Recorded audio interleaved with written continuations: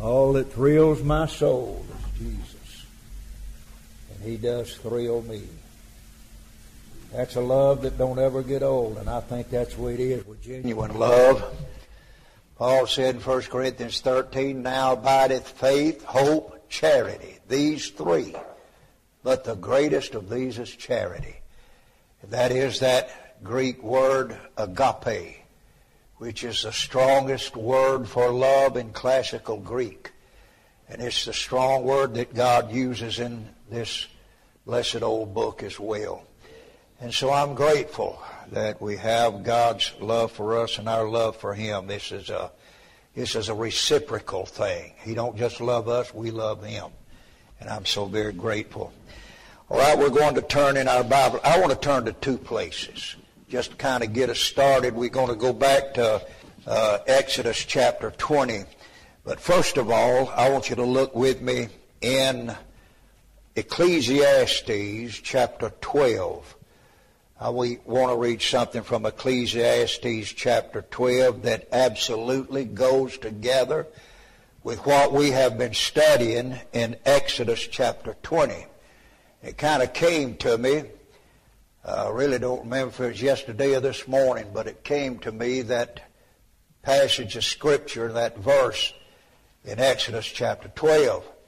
And I said I need to hook that on to that 20th chapter of Exodus. In that 20th chapter we're preaching on because of who I am, this is what I want you to be. That's what we've been looking at in verses 1 through 17. We're going to be referring back to that somewhat as we read this evening in just a little while, verses 18 through 21. We're going to get a little bit further in the chapter.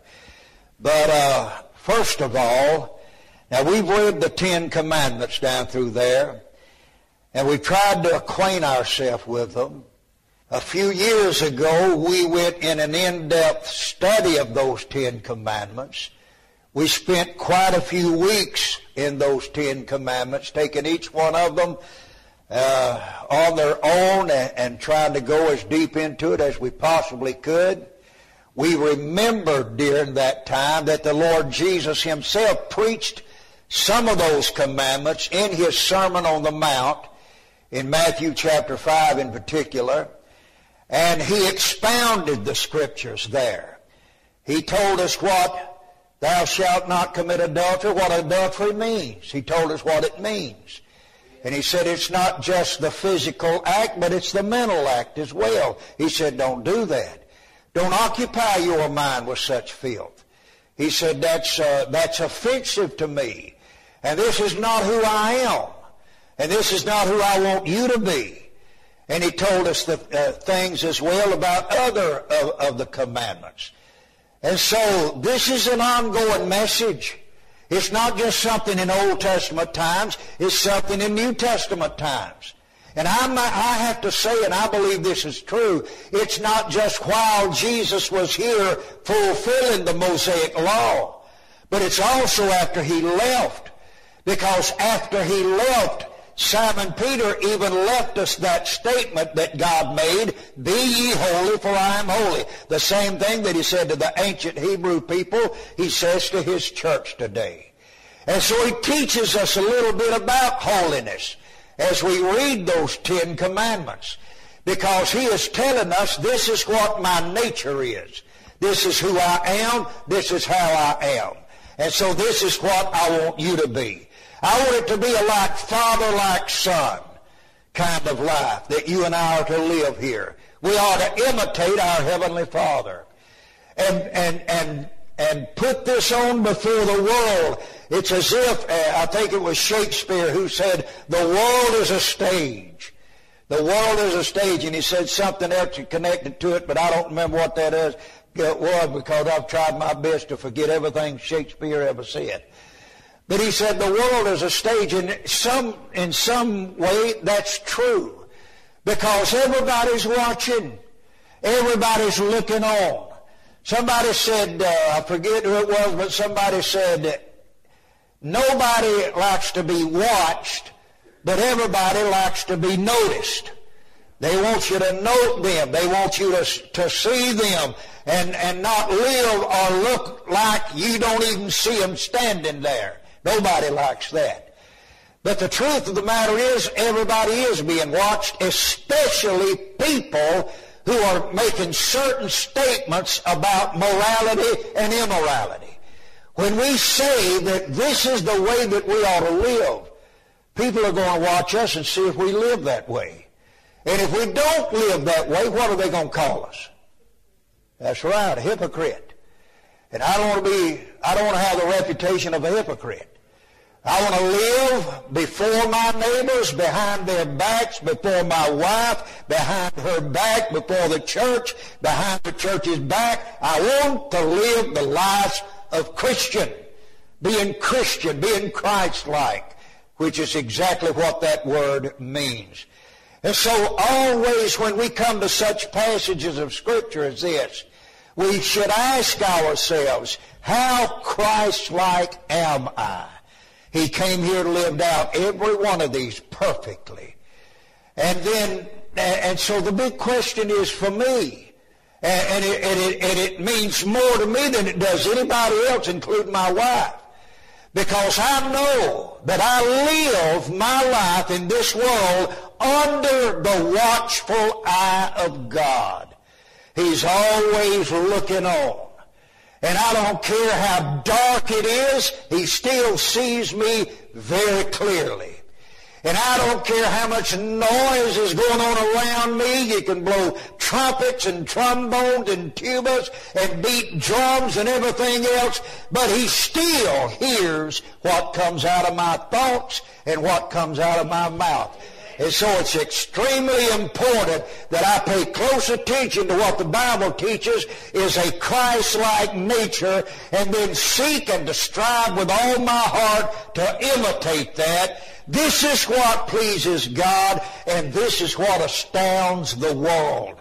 If the world knew me before I was saved, it blows them away when I tell them later on. They say, "What you doing now, Tom?" "I'm preaching the Word of God."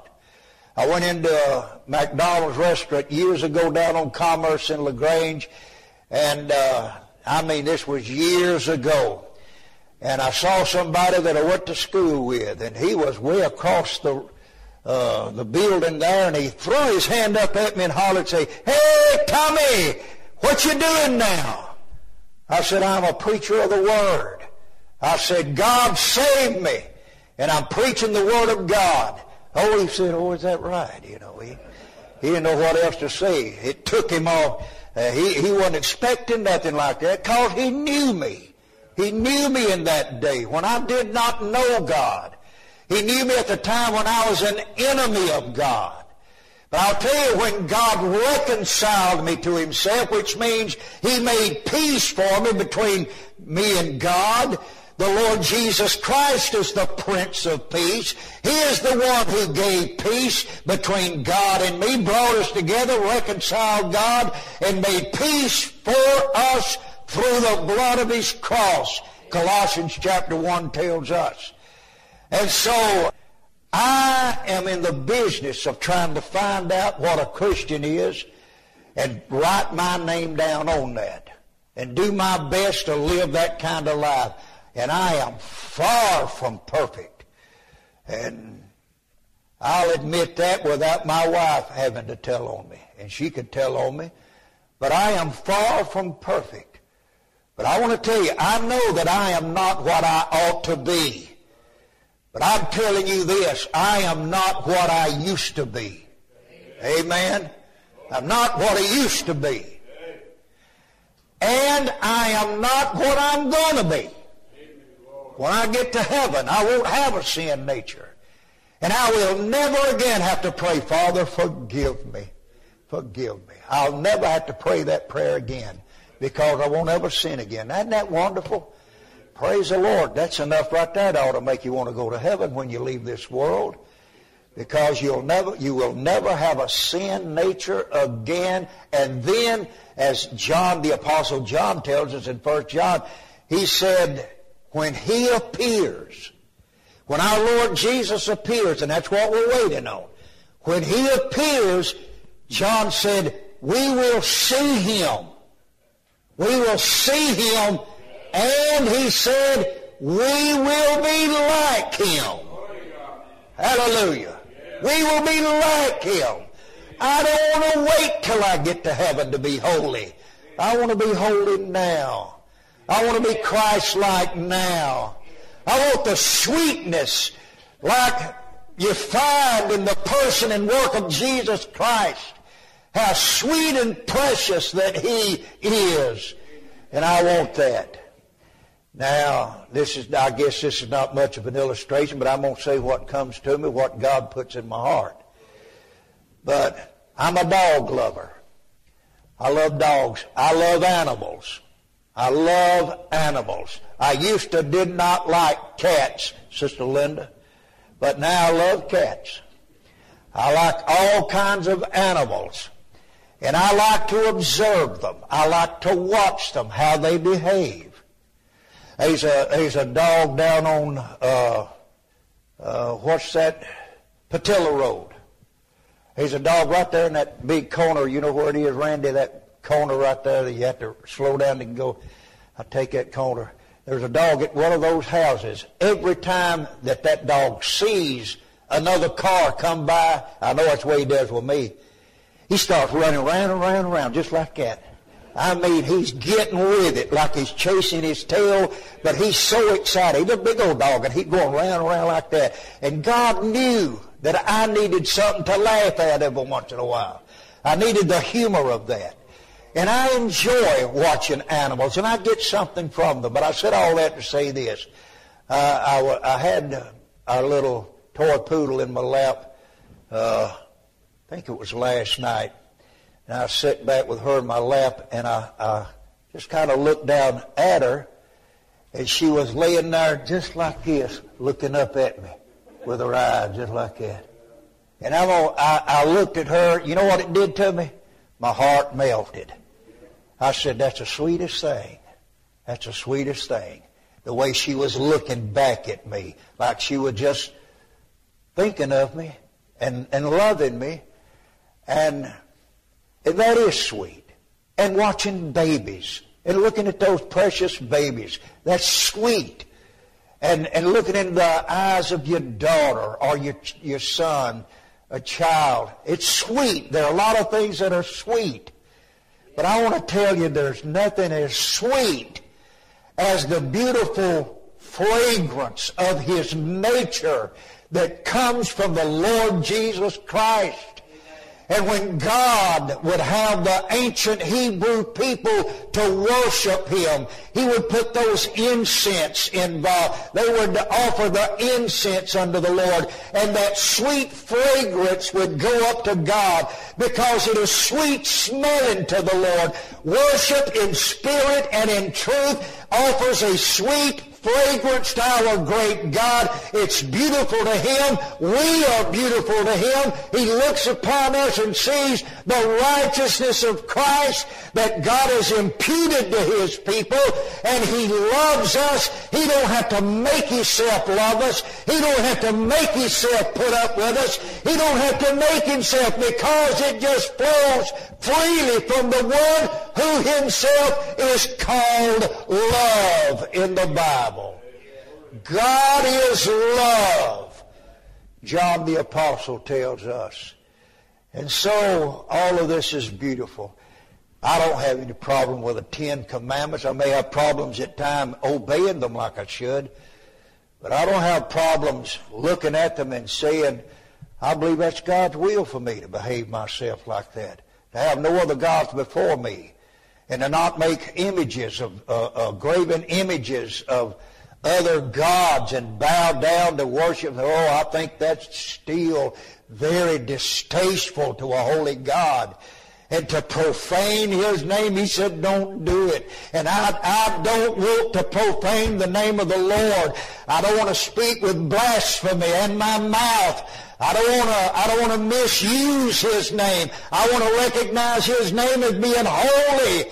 And friend, he honors his name so high, and he has multiple names, and all of them speak of his nature, the kind of God that he is, and how he relates to his people. And this is what caused the old patriarchs and saints of Hebrew time of Old Testament to live for him and to press on, seeking him and his will. And they learned those different names as they faced different situations. God would reveal himself in his name to them, and he'd give them a new name along the way. Then he'd give them another new name and give them another new name.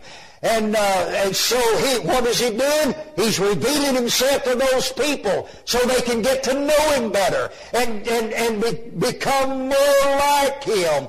I want to think like God. I want to talk like God. I want to live like God. I want to be what he has called me to be. And this is what he's called all of us. He said, I've called you not to uncleanness, but to holiness.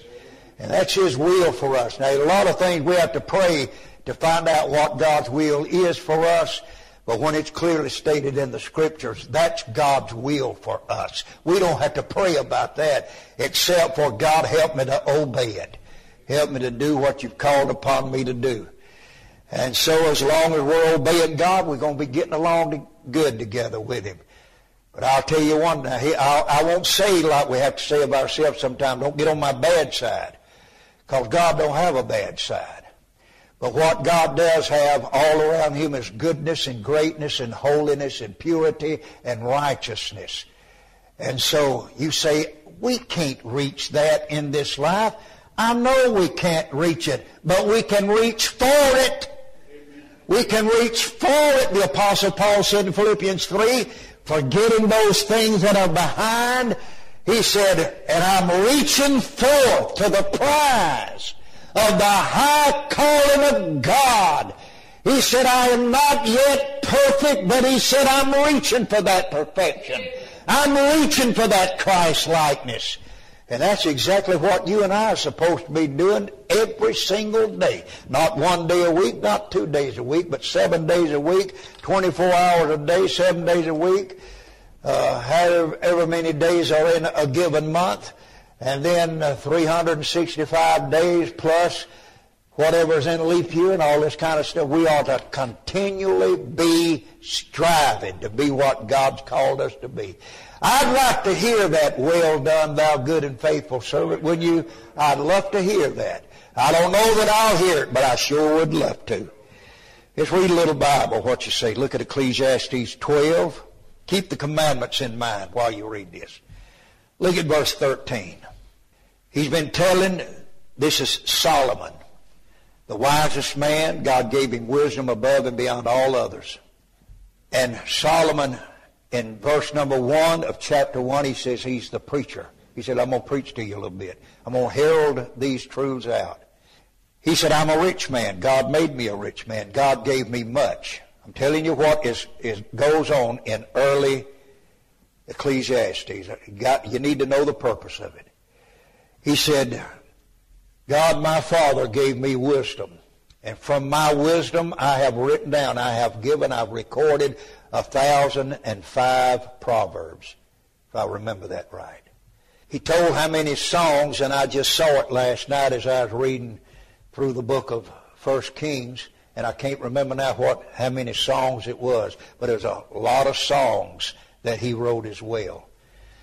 But 1,005 proverbs. I can get in the book of Proverbs and I can start reading. Some of them are crystal clear. Some of them are not so clear. And some of them I can't understand why the periods and the commas and the colons and the semicolons are in there. I don't understand very much at all about it, but I keep digging into it, and I want to find out what that wise man had to say. But he's writing under inspiration of the Holy Ghost. Solomon said, in one place in chapter 1, he said, I tell you what I did. I got me some men singers and I got me some women singers. He said, what I was trying to find out is, where is the fullness of life? Where is the meaning of life? What's it all about? How can I really lay hold of something that is worth being joyful about? What is it that should concern me that's really there's not much to it? He said, I've looked at all life, every science, every phase of life. And he said, here's what I've come to. All is vain and vexation of spirit. Everything under the sun. He said, it's not a thing in the world but confusion and heartache and heartbreak every way I look. He said, I even got me some men singers and women singers. I got me a quartet. I got me a choir or whatever it was he got. He said, I thought I'd look into that and see what kind of joy that I could find there or what kind of meaning to life. He said, that didn't help me. I did this, I tried that. I bought this, I looked at my gold, I looked at my silver, I looked at everything that is in my house and everything that's across the country, and I saw nothing, everything under the sun. You keep seeing that statement in the book of Ecclesiastes, under the sun, under the sun. That is, everything on planet Earth, nothing but vain and vexation or torment of spirit. That's what he's saying.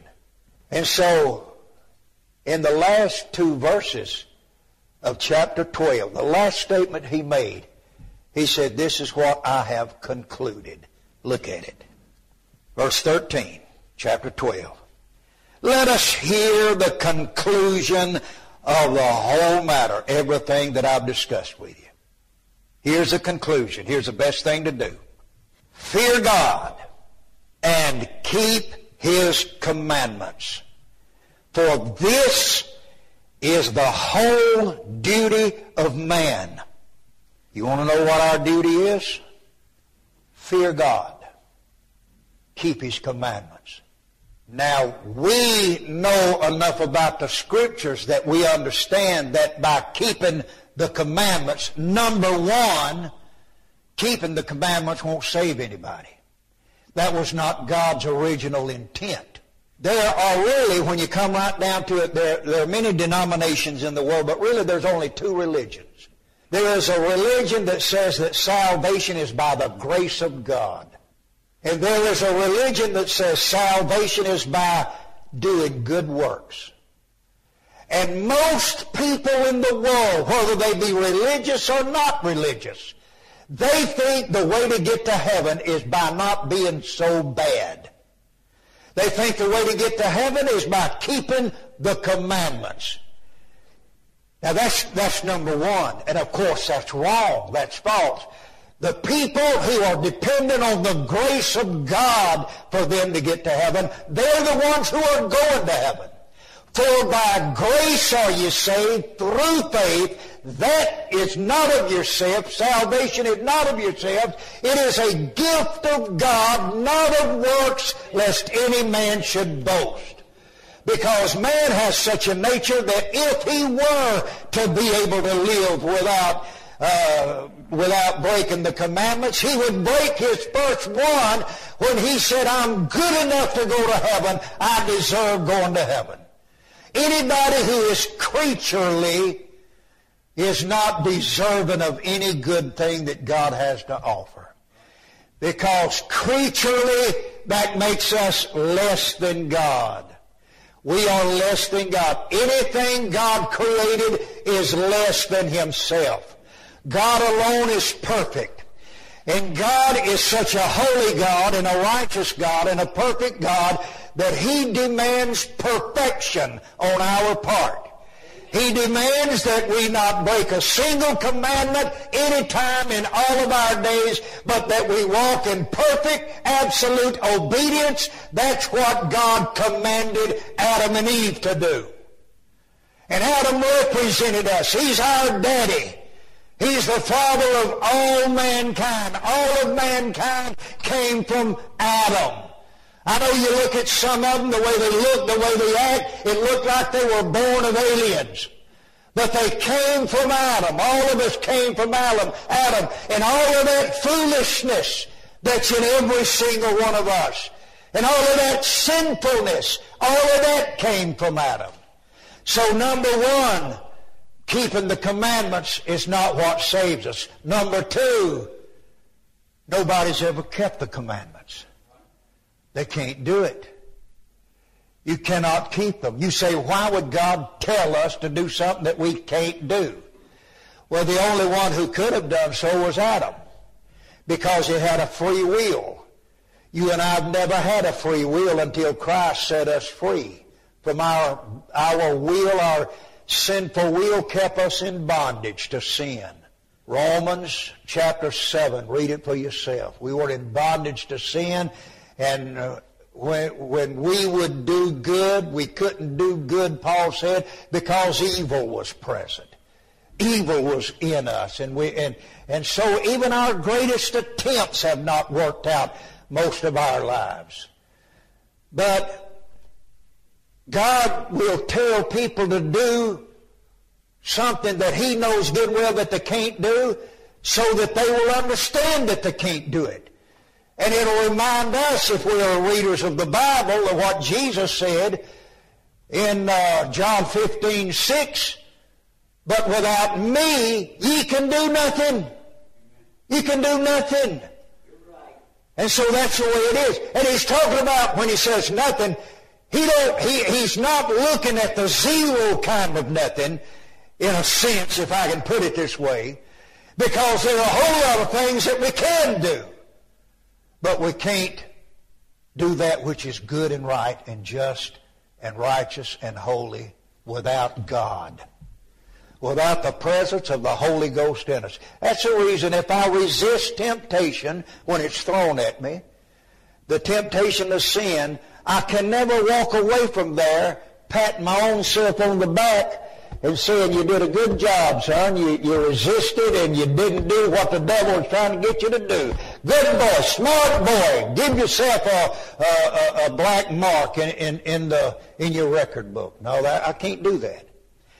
I can only say, when I part from that temptation, if I overcame it, if I resisted it and did the will of God in spite of it, all I can say is, thank you, Lord.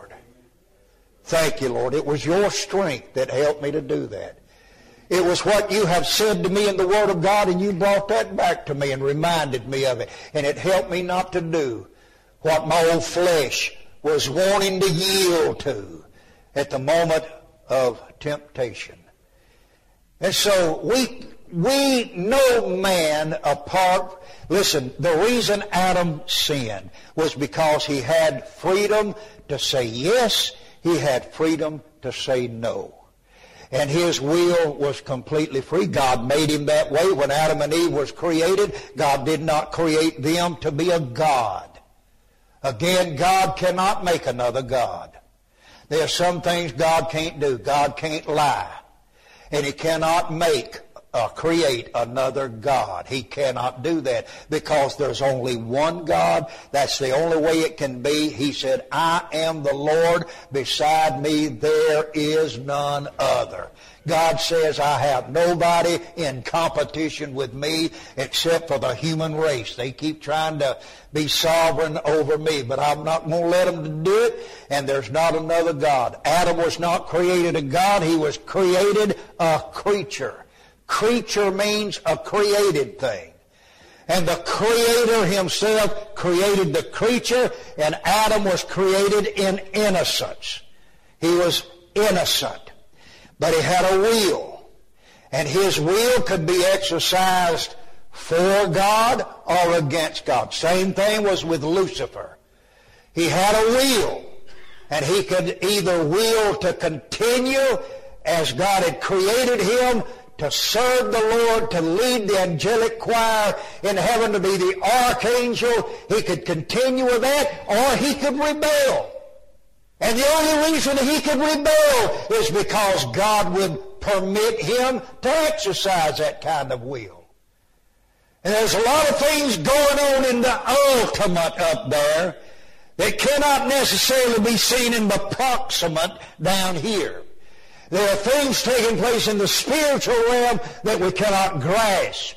But the Scriptures, like Isaiah chapter 14, beginning with verse 12, tells us about Lucifer. That's the only time in the Bible the name Lucifer is mentioned.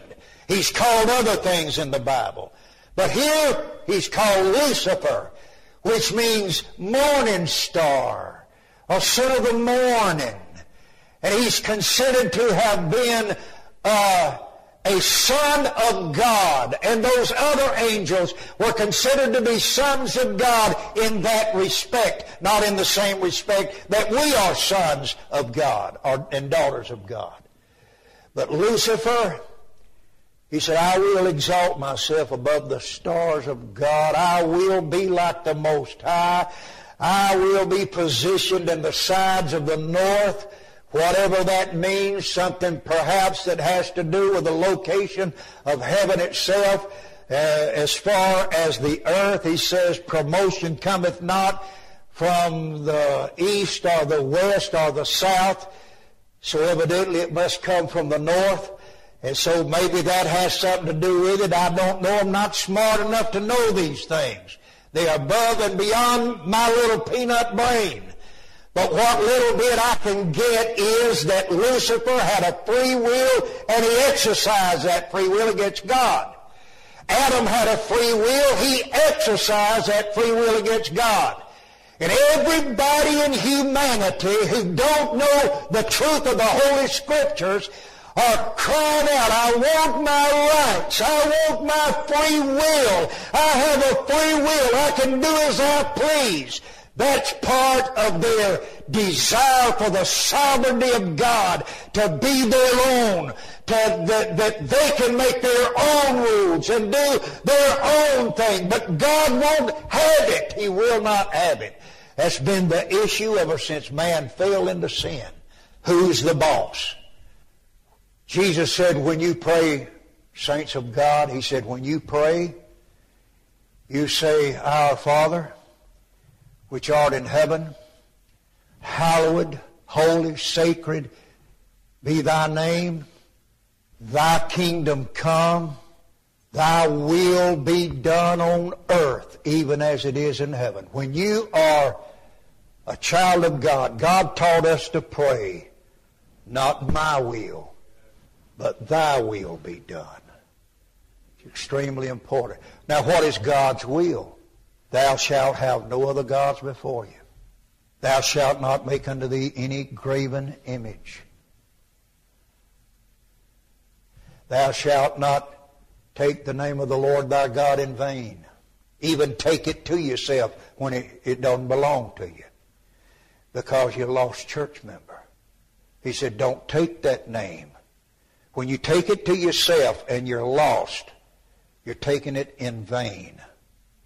He said, don't do that. Don't claim to be something that you're not. Don't say one thing and live another.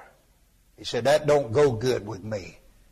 And I'm always watching, he says, and I'm going to bring you into account for it. He said, number 4, remember the Sabbath day to keep it holy. He said, number 5, honor thy father and thy mother, that thy days may be long upon the earth. He said, honor your parents.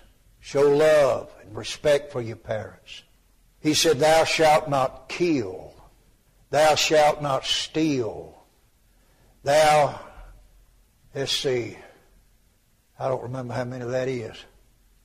But he said, don't, I forget the exact way it's worded, but that 9th commandment.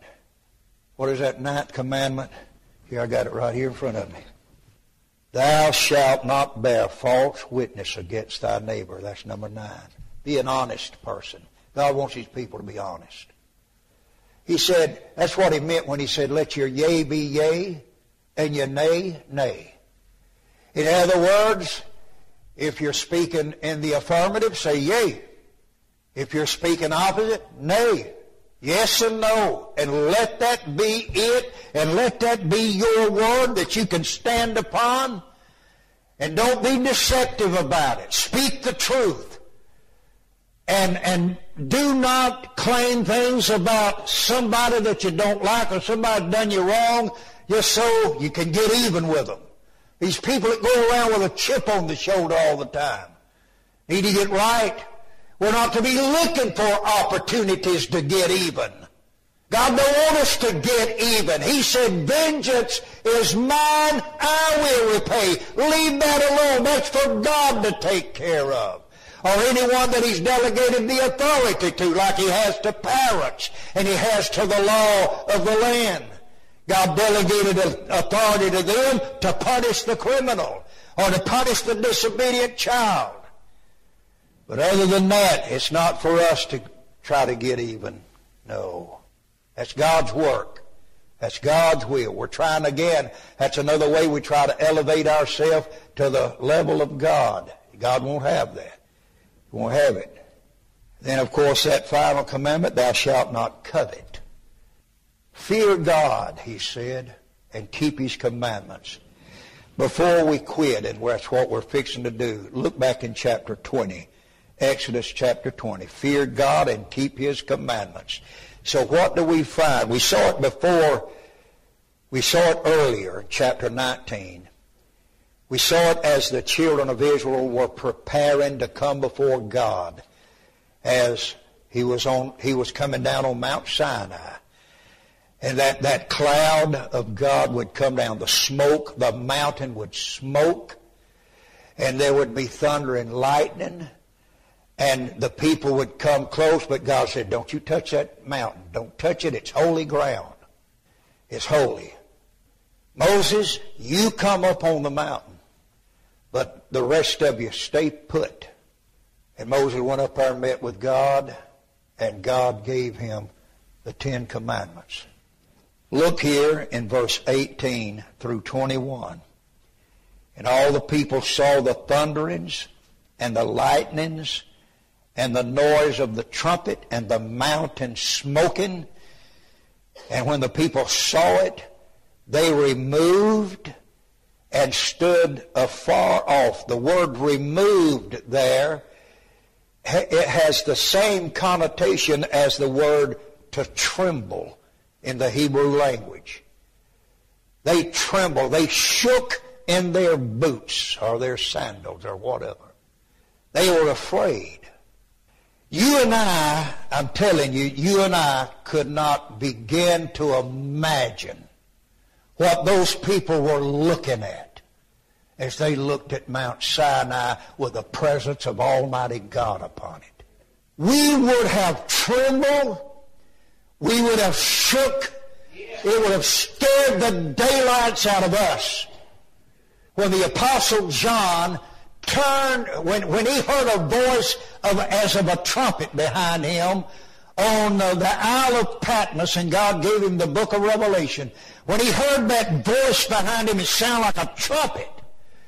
He turned around and looked, and there was the Lord. And he fell at his feet as if he were dead. We don't know really what kind of, how we would respond in a frightful, terrified way if God were to make such a presence among us. And this is the way this world's going to see him one day. As the holy God that he is, they'll stand before him at the great white throne judgment. And I guarantee you, every individual will be trembling. They will be afraid. That's exactly right. Hebrews 10:31, I think it is. It's a fearful thing to fall into the hands of a living God. There's nothing more frightening than that. The atheist, genius, Stephen Hawking, an atheist, and considered to be a genius in the field of physics and the like, the sciences. And he may be genius somewhat in that, but I've already learned he certainly don't know everything about it. He was still among the crowd trying to find out the beginning of the universe. And even the most densest individual on planet Earth can know how the universe came into existence. Amen. Do you know that NASA, the United States of America, spends billions and billions and billions of our money, tax money, on trying to find that missing link of the cosmos and how everything came into being? Isn't that pitiful? That's absolutely pitiful. That money could be much better spent. Amen? They could start out by cutting our own taxes on everything else and feeding the poor and taking care of folks. That's best. Well, that's where it is. Been there all these many, many years. But here's what Stephen Hawkins said. He said, I don't fear God. He said, I don't fear God. I fear His believers. That's what he said. Do you know why he says that about us? Because in his mind, we're a bunch of lunatics. In his mind, we are fanatics. And a fanatic is liable to do anything. And of course, he and others use for his proof of that all of the religious wars that have been started back down through history. The religious wars, and there have been many religious wars started. But I think that we can also understand our Lord Jesus Christ did not teach that we were to go out and start wars with everybody. He told Pilate. Pilate said, I want to know if you are a threat to Caesar. I want to know, they come in here and tell me that you say you're a king. And so I want to know, are you a threat to the throne of the empire of Rome? Jesus said, I am a king. But he said, my kingdom is not of this world. It's not of this world. He said, the Lord Jesus Christ said, for this cause was I born. I came into this world to let them know the truth. The truth. This world's not going to stand like it presently is, Pilate. It's not going to stand. Rome is not going to be in control in the finality of it all. Egypt was not. Babylon was not. Assyria was not. And all of the others who ruled back in those days. And then the Greeks were not. Alexander the Great comes along. And I believe he's even mentioned in the book of Daniel. He came along and they claim while he was a young man, and they beat everybody around him, that he sat down and wept because he had no more walls to conquer. He was a bloodthirsty man, and he was a drunkard, and my understanding is he was also a sodomite. And the Greeks loved to get the sodomites involved in the battles because they had put their lovers out there, of those men and their lover. They'll all get out there and they'll fight hard to protect their lover. That was their thinking, their military strategy. And so, our great God is finally and ultimately, Daniel says it's going to be like a big grinding stone that's going to come rolling down off the mountain. And it's going to roll over the Gentile world dominion and crush them. All the pagan nations of the world will be crushed by our Lord, who's, as it were, cut out of the mountain. He speaks metaphorically there. And our Lord's going to bring it all. He's going to shut down the Gentile empire. And the only ones that's going to be left when he's done is going to be his people gathered together with him. People who are faithful, who are loyal, who show that they are dedicated to him, that he died for them, and if it becomes necessary, we will die for him and for the cause of Christ. The cause of Christ. And so, what does he say here? He said these people, they're afraid. Verse 19, they said to Moses, speak with us, you speak with us, and we'll listen. But please, we don't want God to speak to us lest we die They're afraid that it'll kill them for God. They don't want to see God. They've seen God in a metaphorical sense, in an illustrative sense, in a theophany, the scholars call him, as he comes down on that mountain. But they didn't see him in his full glory and majesty. They couldn't have took it. But they saw enough that it caused them to tremble. Caused them to tremble. And they were afraid. Verse 20 said, Moses said unto the people, Fear not, for God is come to prove you, to test you, and that his fear may be before your faces, that ye sin not. Now, evidently, that tells me there's two kinds of fear, because he said, Fear not, and then he said, he's come for there to be fear before your faces. You ought to be afraid. But he said, Fear not. So what he is saying is, be not afraid, God's not going to kill you. He's not here to kill you. He's here to instruct you. God has come himself. He didn't send an angelic being. He came himself. They are his messengers, and that's what the Greek word angelos means, or an angel. It means a messenger. But he didn't send somebody. He came himself. And he said, Moses, this is who I am, and so this is what I want my people to be, and I'm going to write this with my finger on stone. Put 4 commandments on one tablet, and the other 6 on the other tablet. The 4 commandments concerns man's relationship with God, and the 6 commandments concerns man's relationship with one another. I want man to love me with all their heart, soul, mind, and strength, and then I want mankind to love one another as they love their own self. And so this is why God gave these things, to show who he is and what he wants of his people. He knew they wouldn't do it. He knew they couldn't keep it. So he had a substitute ready to come, the Lord Jesus Christ. And he would come a couple of thousand years later, and he would live the life that God wanted to live. And that perfect righteousness of Jesus Christ would then be charged to my account and to your account. And my sin and your sin would be charged to Jesus' account. So he died in our place. He suffered the consequences of our sin. He was without sin. He suffered the consequences of our sins, and he paid our sin debt, and by his stripes we are healed. There's another kind of fear of God. I'll give you this. It won't take me but just a minute, and I'll quit.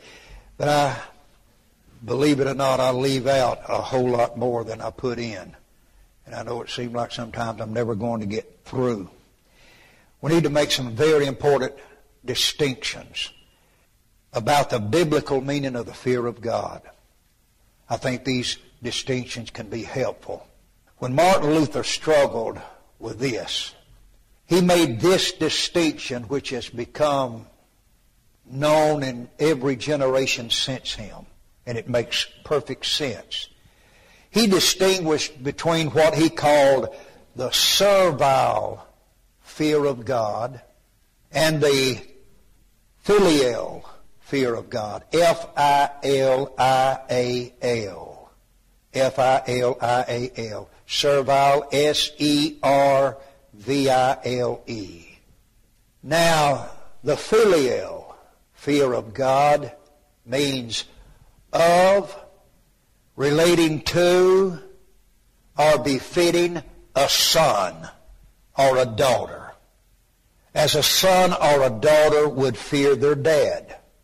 They feared their dad out of their love and respect for their dad. I'm talking about if the fear is right and if the relationship is right. They will love their daddy enough that they don't want to hurt him by doing that which would be against his will. If he said, I don't want you to do that, I don't want you to go there, they live under his roof, and so and they truly love him. And so it's not just a matter of, I don't want to be whipped, I don't want to be punished. It is, I don't want to hurt my dad, I don't want to hurt my mother. It's a filial fear. It's a family fear of hurting somebody you love. The servile fear is different. It's the kind of fear of relating to or befitting a slave, a relation of a slave to his master or his owner. He don't love his master or owner more than likely, or I would say commonly, like he was part of the family, because he's not treated like part of the family. Maybe he lives separate from that house, out in the house behind the back or whatever. And he does what he does out of fear of what that master may do to him, especially in days gone by, or even today in other countries. Because he may take a whip to him. The master may take a whip to him. He may chain him. He may stick a hot object to him, a torch or something, and burn him deliberately. A lot of things that the master could do to the servant. In days gone by here and in other places around the world to this very day. And so you see the difference in the kind of fear we're talking about? God wants us to fear Him. Yes, we do fear what God can do to us if we're disobedient. We know that God will take a strong hand with us. And He will do whatever's necessary because He is determined to make Christians of us. And so, yes, He will certainly punish us. He promised us that He would. As many as I love, I chasten and rebuke. Be zealous, therefore, and repent. That's what God says to us. But again, and this is like a parrot, I know, but again, I'm talking about thou shalt not, because thou shalt do thyself no harm. If you do what I tell you not to do, it's harmful to you. Sin will destroy you, and I just don't want that to happen to you. And so that's the reason. All of these are restraints that God puts on us. Rules should be looked at as restraints, necessary restraints, to keep us from getting ourselves in trouble. Let's be honest. The trouble that we have had to experience down through the years, a lot of it, most of it, we brought it on our own self. And I just had to tell somebody that recently. That person was blaming God for all of their troubles. I said, God's not the one that made the bad choices, you are. I said, you made the choice. That's the reason you're in the shape you're in. I said, don't blame that on God. God is good. He wants what's best for all of us. But we're too self-centered and too determined to have our own way. I said, you make your choices. And your problem with your life today is you've made the wrong choices. That's the way you've got to talk to people. You can't baby them. You've got to tell them like it is. God expects us to do that.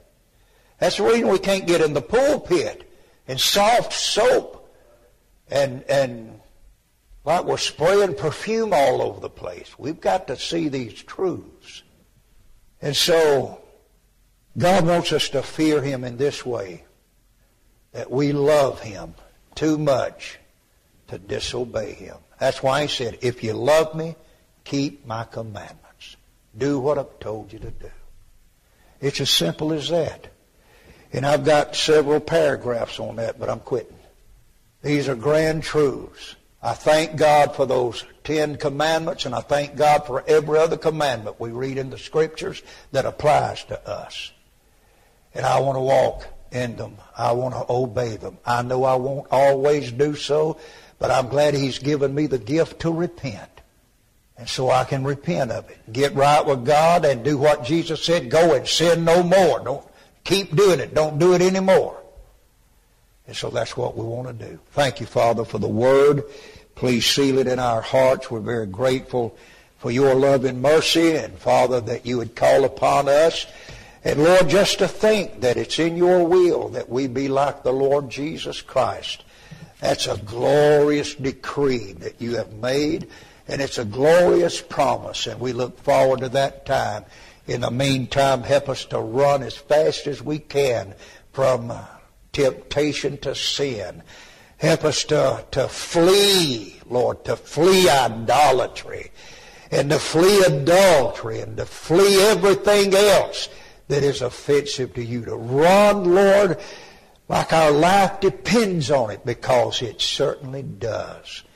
And may you be glorified in your people. We've got a little time left in this world. Help us to live it right. For Jesus' sake, in His name, amen.